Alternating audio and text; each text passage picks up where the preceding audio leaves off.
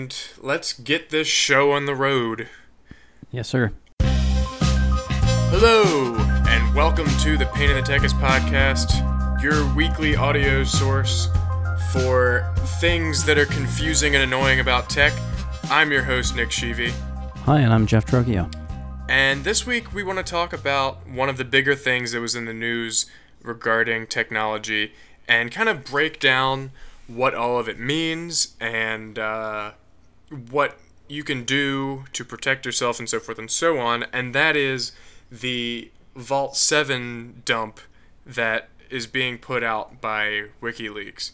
So last week, WikiLeaks released a massive pile of documents relating to the CIA. But Jeff, why don't you tell us more about that? So according to their press release, this is the largest publication of confidential documents on the CIA, codenamed Vault 7 by WikiLeaks. It's WikiLeaks. It's not called that by the CIA, obviously. They are calling this is the first part of their series called Year Zero, and being the first part would consist of suggesting that there's more to come. This comprises 8,761 documents and files from a high-security network in the CIA in Langley, according to their press release. So it basically includes all of their information regarding what sorts of malware, viruses, trojans, zero-day exploits, malware, and all the documentation on how to use and exploit systems with these tools. So it's quite extensive, and it introduces the scope and the direction of their global hacking program. Yeah, so one of the, I guess the biggest, would you say it's the biggest, or like the most concerning, I guess, to people, is the Samsung Smart TV's hacking tool? Well, I'll be honest, because of my job, maybe once a month you always hear of some old lady talking about how the TV or the cable box is spying on her. So, cheers to that. Vindication at long last. Yes. Right. So the CIA apparently has a tool that they call Weeping Angel because they have awesome names for their spy tools. Yes. That would allow Samsung Smart TVs, it's a particular series of smart TVs, the 8000 series, that was sold in 2013, that would allow the hacker to put the TV into a fake off state, which would turn the screen off and make it appear as though the television is off, but the microphones could be left on, allowing for the people in the room to be heard through the microphones in the television. So a couple of things about this. It was not... So the CIA, along with MI5 of the British military intelligence, had a summit in 2014 in order to create and establish this tool. And they... As of 2014, this hack could not be done over the internet.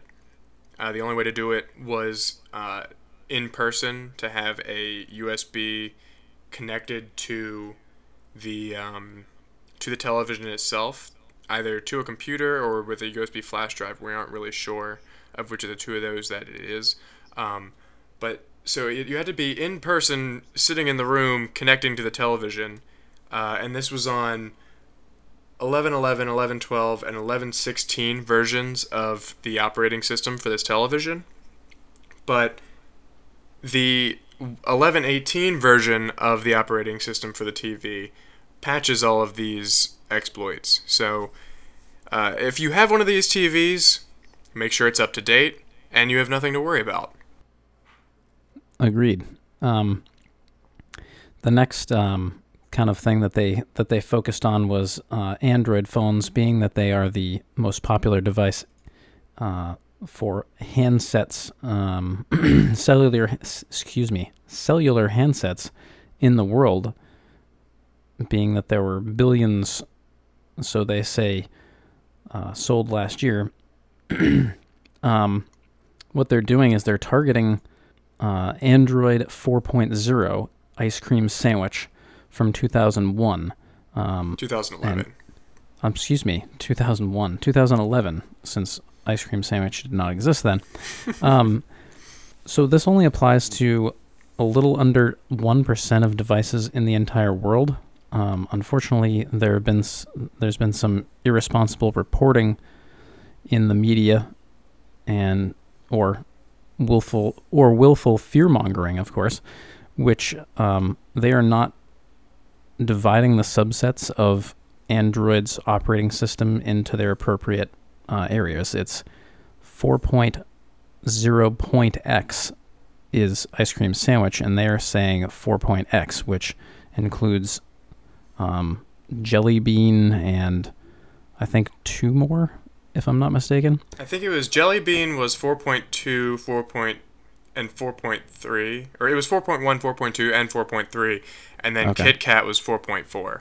Right, Kit Kat was 4.4. Okay.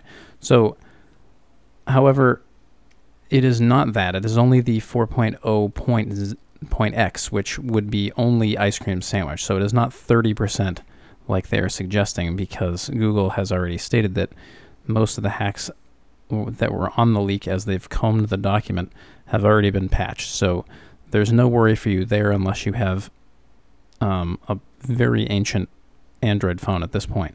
They're also saying that it kind of bypasses encryption, but a little bit misleading there. So while you're using programs like WhatsApp and Telegram and Signal, which are encrypted conversations, or can be if they're set up correctly, technically it is bypassing them, but it just shows them the screen that you're looking at. So it kind of like second screens your screen rather than actually de-encrypting anything. So it's not really, they don't have the keys to the encryption program. It's more just creating a second screen with their software that they're using. Right. So one of the things that I wanted to highlight was just that, the way that this hack works, and I believe it's the same way on the iPhone, is that the attacker is able to see what's on the screen of the user.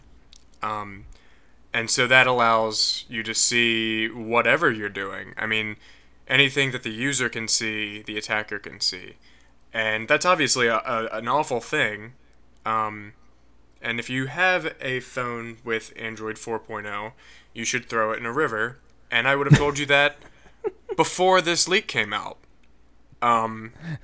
So there's that. 1% of well over a billion is a lot.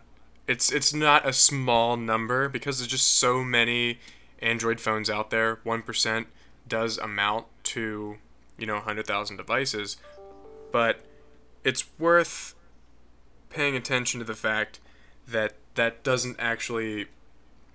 more than likely, it doesn't apply to you. It certainly isn't 30% of devices. And then, with regards to Signal and WhatsApp and Telegram, like Jeff was saying, we just want to emphasize that if you're using those apps, you are still in a better place than if you're using something like a regular SMS. You are definitely protecting yourself better. It's not that those apps by themselves are exploited by the CIA. If you use those apps on modern versions of iOS or Android, you more than likely aren't going to have any way of someone else seeing your messages. Right. So that having been said, the WikiLeaks report says that iOS 8.2 was affected by hacks through the CIA. Now, obviously, the way that Apple does things, they are able to keep a lot more of their devices up to date, but there's also a cutoff. I mean, older devices, which are still being used, I mean, I'm pretty sure my sister has an original OG iPad that she uses. I mean, it is slow as molasses, but it still works. And so, and it can't be updated to iOS 10.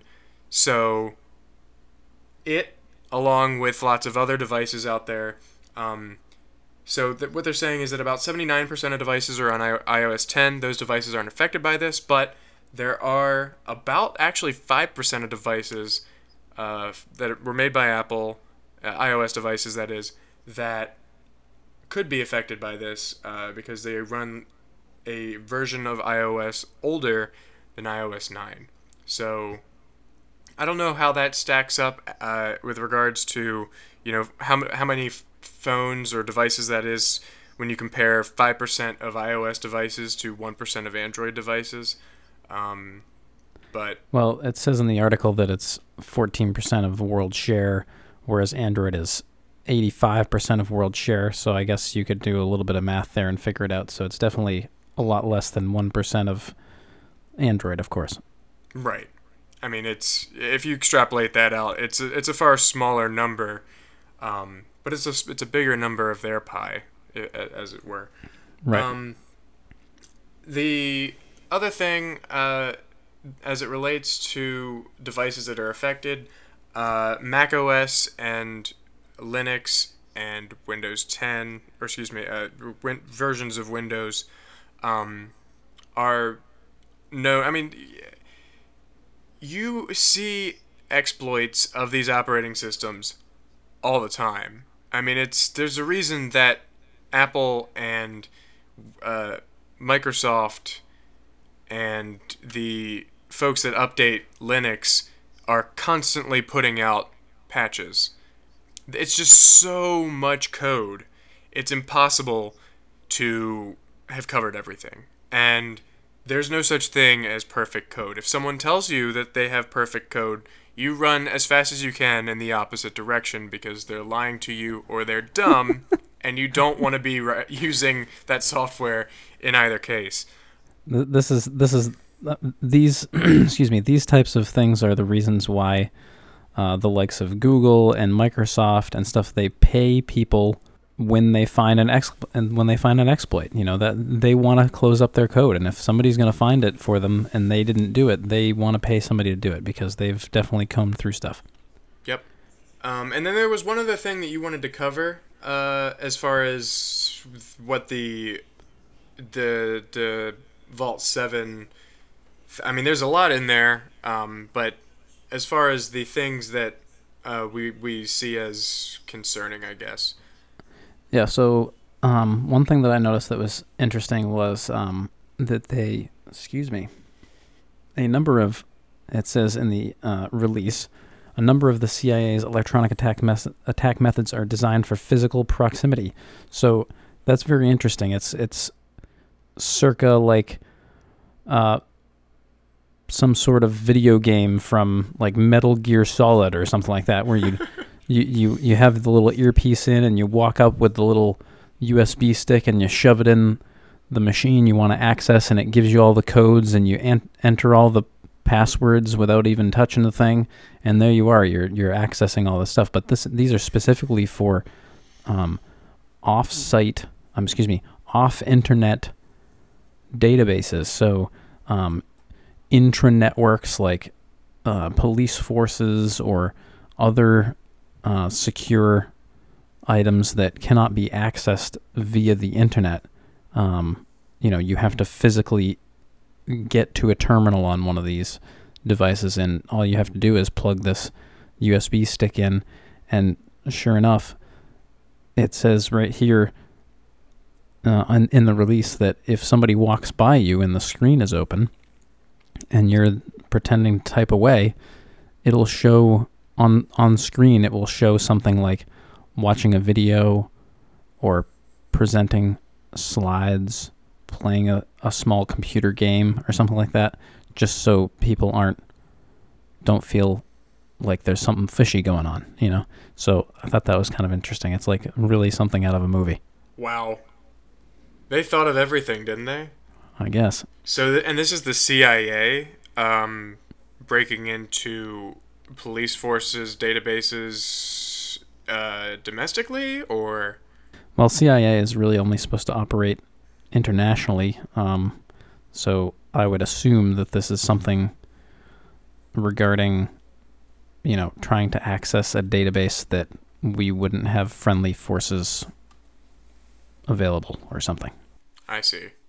Well, that's, I don't know if that's necessarily something that we would need to be concerned about. I mean, it's almost something, a lot of this stuff, I mean, first of all, it's the CIA. I mean, these are things that you pretty much expect of them. But not only that, it kind of just confirms our suspicions that we've had. I mean, I'll tell you that the TV thing definitely was a surprise. I think that maybe that's the reason that the shock value of the whole thing, it's just that it, it's just like you said, it's like the movies, that they have the TV listening to you, and like I said, it vindicates the crazy people that tell you that the cable box is listening to them. Right. But again, we knew that these are things that the government was doing. I mean, we learned a lot about this through Edward Snowden's dump a couple years ago. I mean, that's not to say that this is nothing to be concerned about, but it's not all that shocking, I guess, is what I want to say. Right, and I guess you have to understand that in order to have security like we want, you have to have some sort of somebody in the background doing some protection, I guess. So this is their form. They're combing all avenues that they have access to, or maybe shouldn't have access to, or whatever it is, but they're we hope trying to protect us more than do anything harmful to us, of course. Right. I mean, like you said, we are under the impression that the CIA is working internationally as opposed to domestically, so we'd like to think that these things are being used to fight, spies or, terrorists abroad or whatever it may be. And hopefully it's helpful to them, and it, like you said, it's their way of protecting us here at home. Right. So one other thing that you can do if you are concerned about your privacy and concerned about keeping your information safe is not just protecting yourself from the CIA, who they have their own ways of getting into whatever it is that they want to get into, but is to use good practices so far as passwords are concerned, and so far as the whole entry system to your systems are concerned. So, what kind of password system? How do you protect yourself, Jeff? Well, it's funny you ask. I think that since I've worked, where I work now, we have, I don't even know, like 5 passwords I have to keep track of, and they're constantly rolling, so you can't use, 3 of the same letters in the next password next month, and it's, 30 days long you get before you have to change it again, and then the other one's 60 days long, and then, so you forget where you are half the time. You just you got to come up with a system, pick pick a word.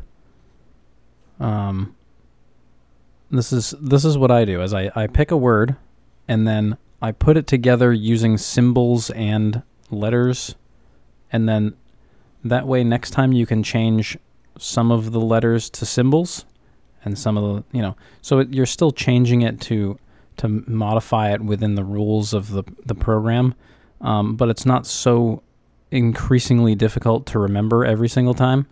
In addition to have kind of like a bank in the back of your head of these are the different words that I want to use, and try to make it not something that your best friend could guess, because, if they know you like cars, don't say my password is cars1234. Somebody's going to know that you like cars, and that's the first thing they're going to punch in. So these are the kind of things that like I think about when I'm making my passwords. I have like a little bank in the back of my head.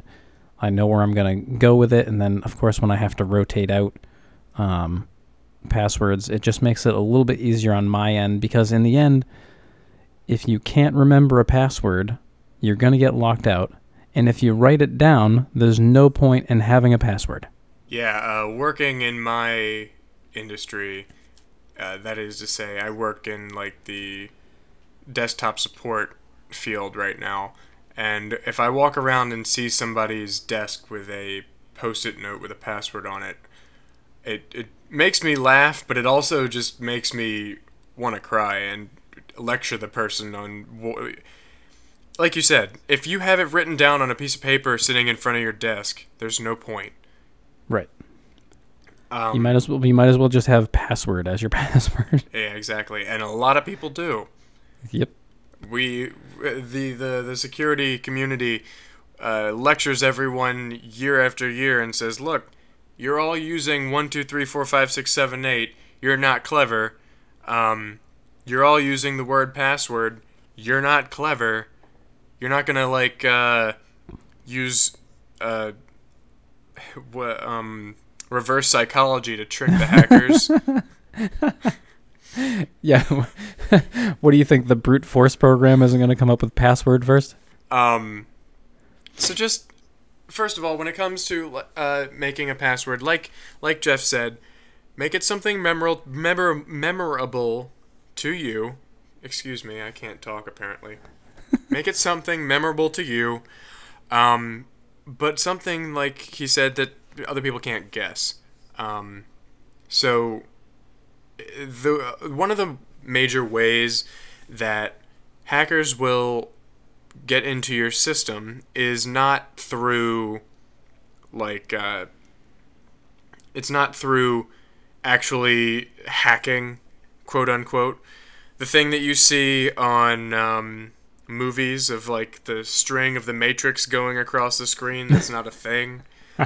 The major ways that they'll get your password is by asking you. So they'll send you an email that looks like it's an email from Facebook, but actually it's fake, and they'll have you sign in using a link, and it'll go to a website that looks like Facebook, and then you'll try to sign in, and it'll say, okay, thank you, and that'll be the end of it.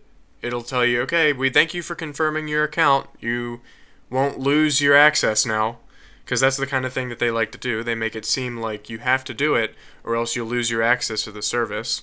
Meanwhile, the next email you get is from Facebook saying, we will never send you an email asking you to log in to another site. Right, exactly. So it's that. They'll ask you directly what your password is. A lot of times, something I saw recently at work is they'll get into a coworker's email and then send that link. So then it's coming from someone that you trust, making you more susceptible to click on the link and go to the website and fill out the form. So what we saw recently was someone high up in a company, their password was figured out, probably by he likes cars, and he made his password cars1234. And then they were able to use his email account to send bulk emails to everyone else in the company saying, hey, we have this new system that we need you to sign up for. And when you clicked on the link, it went to a website that looked kind of like it might be an email website or something. It asks you to pick the service that you use. It had a choice between Yahoo, AOL, Google, and whatever, something else, Exchange maybe. And then you would fill out what your email and password were, and then they had access to even more accounts, and they could send out more of these emails and continue to gather information. They can use those emails and passwords to sign into your other accounts. So that's the biggest threat to someone actually getting into your email account, is not necessarily them seeing your emails, but them being able to use that email account that you use for everything to reset your passwords or get into your other accounts. And plus, right? And, well, I assume where you're going with this is then you're a trusted email account on other people's emails, so they're going to start seeing these messages from you and being like, "Oh, Jeff really needs some help with this, checking this site out." Well, exactly. So then they have more sources to send these emails from and get more information and sign into other people's bank accounts and so forth and so on. So what, like I said, that's like Jeff said, you want to use something that's not necessarily specific to you, so that it can't be what we call socially engineered. So just when it's something like Jeff likes cars and it's cars 1 2 3 4, that's one of the things that hackers are going to think of first. They know things about you based on, your Facebook, which is, a lot of people post everything publicly. I know I do. So people would know if I made my password, Android guy 57, it wouldn't take them too long to figure it out, Right. But what you could do is go full insane like I do when it comes to passwords. Now, let me just tell you, what I do is super unnecessary, but I have seen what can happen if someone's passwords or email is compromised, and it is the burden of knowing the kind of thing. Just Right. knowing what can happen makes you more paranoid, even though it's still a very small percentage of people that get affected by these kinds of things. The ramifications of someone stealing your identity are so high that I'd rather just avoid it entirely. I actually have two somewhat personal stories related to that. I don't know if you're this crazy, but one of my friends picked his bank by how many numbers he could use as his PIN. Interesting. And he requires 8. 8. He requires 8 digits. And what bank is that? Do I you know? never asked because I don't want to know. He probably wouldn't tell you anyway. No, probably not. And the other one was I knew somebody when I was a manager at a retail store who would come in and he would tell us his horror story of losing his identity. And we're talking about going way back. We're talking about just after 9/11. 2002 this was. He was basically forced to work under the table because he couldn't get a job as himself because of what his person had done, even though it wasn't him. That's awful. It took 7 years to clear his name finally so that he could actually get a job. See, that's the kind of stuff that scares the socks off of you and makes you want to do things the way that I do them, which is, so get ready to make me sound like a cuckoo bird. So, the first thing that I decided at some point was that I wanted to use a password manager. So the benefit of using a password manager, so these are things like 1Password or LastPass, LastPass or what is there's Keeper. Yep. These are all great services. I would highly recommend any of them, because they allow you to have a different password for everything, and in that way, if one of your accounts does get compromised, I mean, it's gonna happen. I mean, every year we see different companies who have a massive data breach. I mean, and it's unavoidable. So if you have the same password for everything, and you have one email address that you use for everything, then everything that you have is now accessible to these hackers. And then you have to go around and change your password for everything, which is a huge hassle. Right. And most people, when they see these things come out, they'll say, I'll be fine. I don't want to go change my password for everything, so, I mean, maybe I'll change it for a couple of important things, but whatever. Yep. So that's the most important thing, really, from my perspective, is to have a different password for everything. I mean, like what Jeff does, I think it's definitely good to at least have a variety of passwords that you use for your different stuff, and maybe having like what I kind of have in my head. So I have to have a password to unlock my password database. So my password to get into my password database is a long string of random numbers and letters. And do you? I actually, it's kind of funny how I came up with that. Do you remember back in the day when CAPTCHA wasn't just a checkbox that you tell it that you're not a robot? You had to enter the foolish thing. You couldn't even read the letters, and it would be like, enter what letter this is. Yeah. So this was back in the age of MySpace, okay, that I started using these passwords.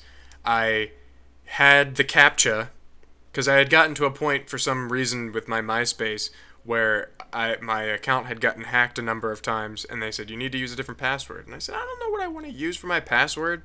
So I used the CAPTCHA, random numbers and letters, as my password. I just memorized a string of numbers and letters, and that's what I did. And I started off by using the same thing for everything, and when I realized that wasn't a good idea, in coordinates with getting into a position such as college, where they make you change your password every 6 months. Right. I started to have to use different varieties of letters and numbers. So, I mean, you can only go so far with changing which letter is capitalized or whatever, as I'm sure you've discovered. Yep. So you're going to have to switch over to a new set. And so then what I decided to do was have, like, tiers of my random numbers and letters passwords. So, like, the one that I had been using forever was, like, tier 1. And then the one that I have used second most was tier 2. And then this one that I have used little to none at all was tier 3. Cool. And if it was, like, a super important thing, then I would use the tier 3 password. And if it was something that I didn't care that much about, like Facebook, I would just use the tier 1 password. Even though you should probably change that to the tier 5 password. Yeah, right. That's actually probably one of the most important ones, right? But then, so now though, using the password vault, I can have a different password for everything, and not just that, but they're 20 character passwords of numbers, letters, and special characters. And so the danger in that, I guess, is I don't have a clue what 97% of my passwords are for any of my accounts. But the flip side of that is so one day I was at my last job and decided to take a look at my password vault. Mm-hmm. I had a great deal of passwords that I had to use for my job, and in addition to the ones that I use personally. And I feel like I'm adding a new account all the time, and they're not necessarily even new accounts. They're just accounts that I had never put into the vault yet. And you don't really realize how many accounts you have until you actually have them all in one place, and you can export it to a spreadsheet and see just how many passwords you have. I had over 200 accounts. Oh boy. In my password vault, and I'm sure it's more now. And I just can't imagine, like, if I had the same password for everything, and one of them gets hacked, having to go through and change the password on 200 accounts. Apart from the fact that you're not going to want to do it, it's prohibitively difficult to actually cover everything. Right. And there is where the problem lies with those types of things. I think also, sorry to interrupt you there, but you're I think the other thing is before Facebook and before MySpace even and all this other stuff, there were forums. So there's web forums. And if you look for my name, Guido T, you're going to find my name on these forums, and some of them I don't really go to anymore. You forget that you have them. You forget you have them, and all of a sudden you're going to get an email, 10 years after you visited, saying somebody changed, did you change your password on such and such? And you're like, excuse me, what? I actually got an email the other day about a data breach on a website that I don't even recognize it. Like, it's not even that I don't remember it or that I'd forgotten that I had an account. I don't remember ever seeing it before in my life.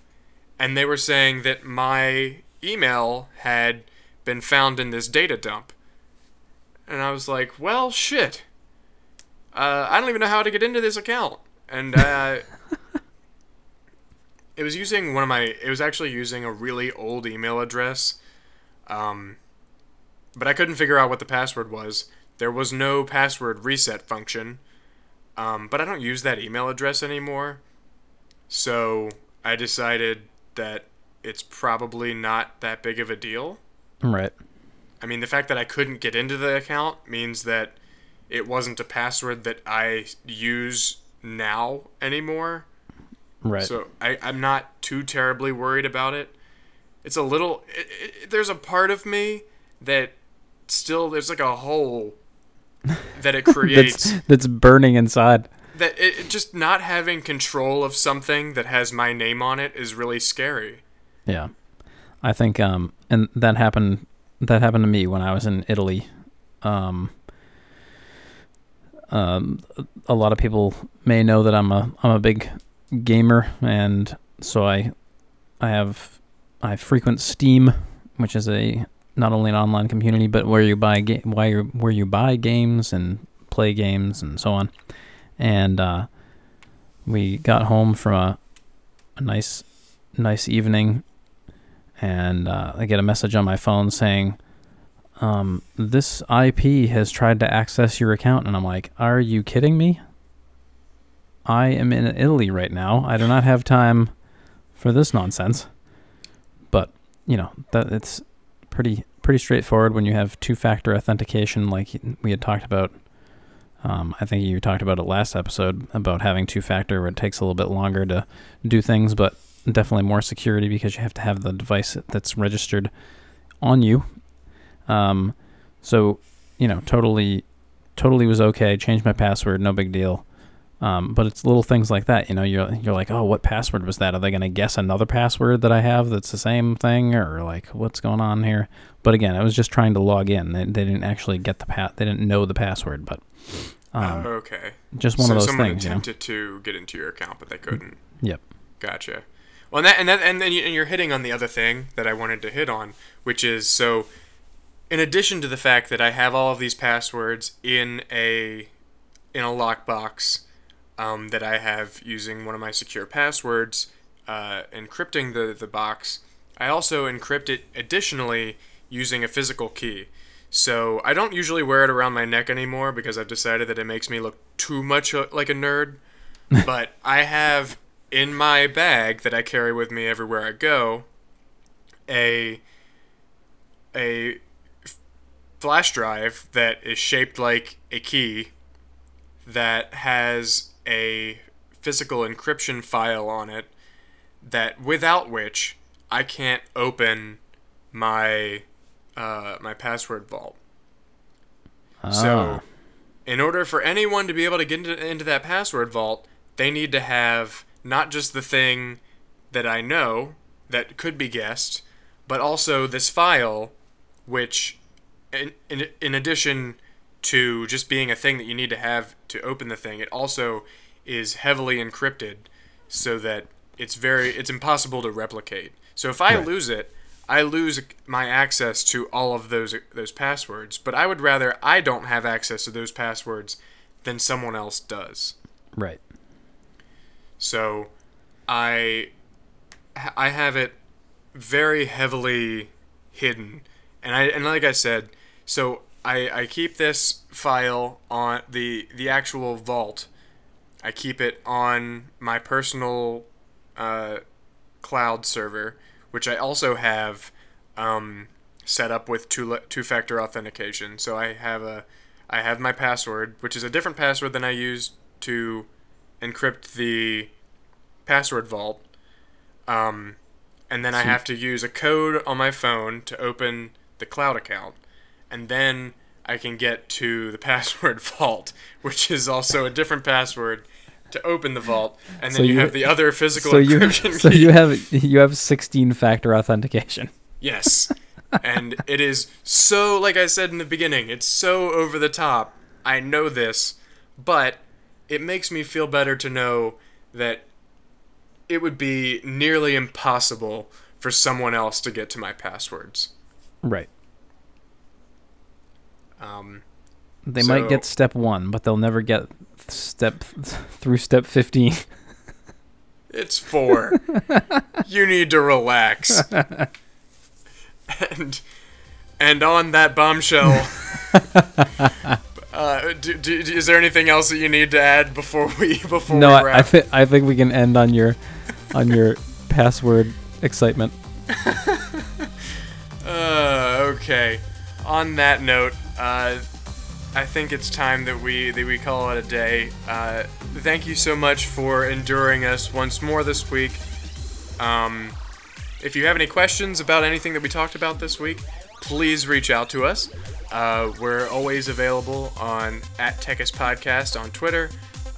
You can reach out to me or Jeff personally. My Twitter handle is it's Shivi, spelled phonetically.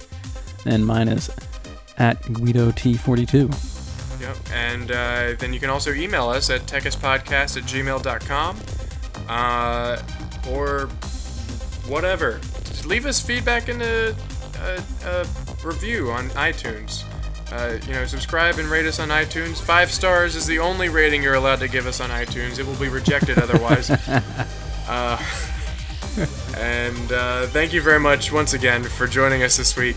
We'll see you in the next one. Peace. Bye-bye.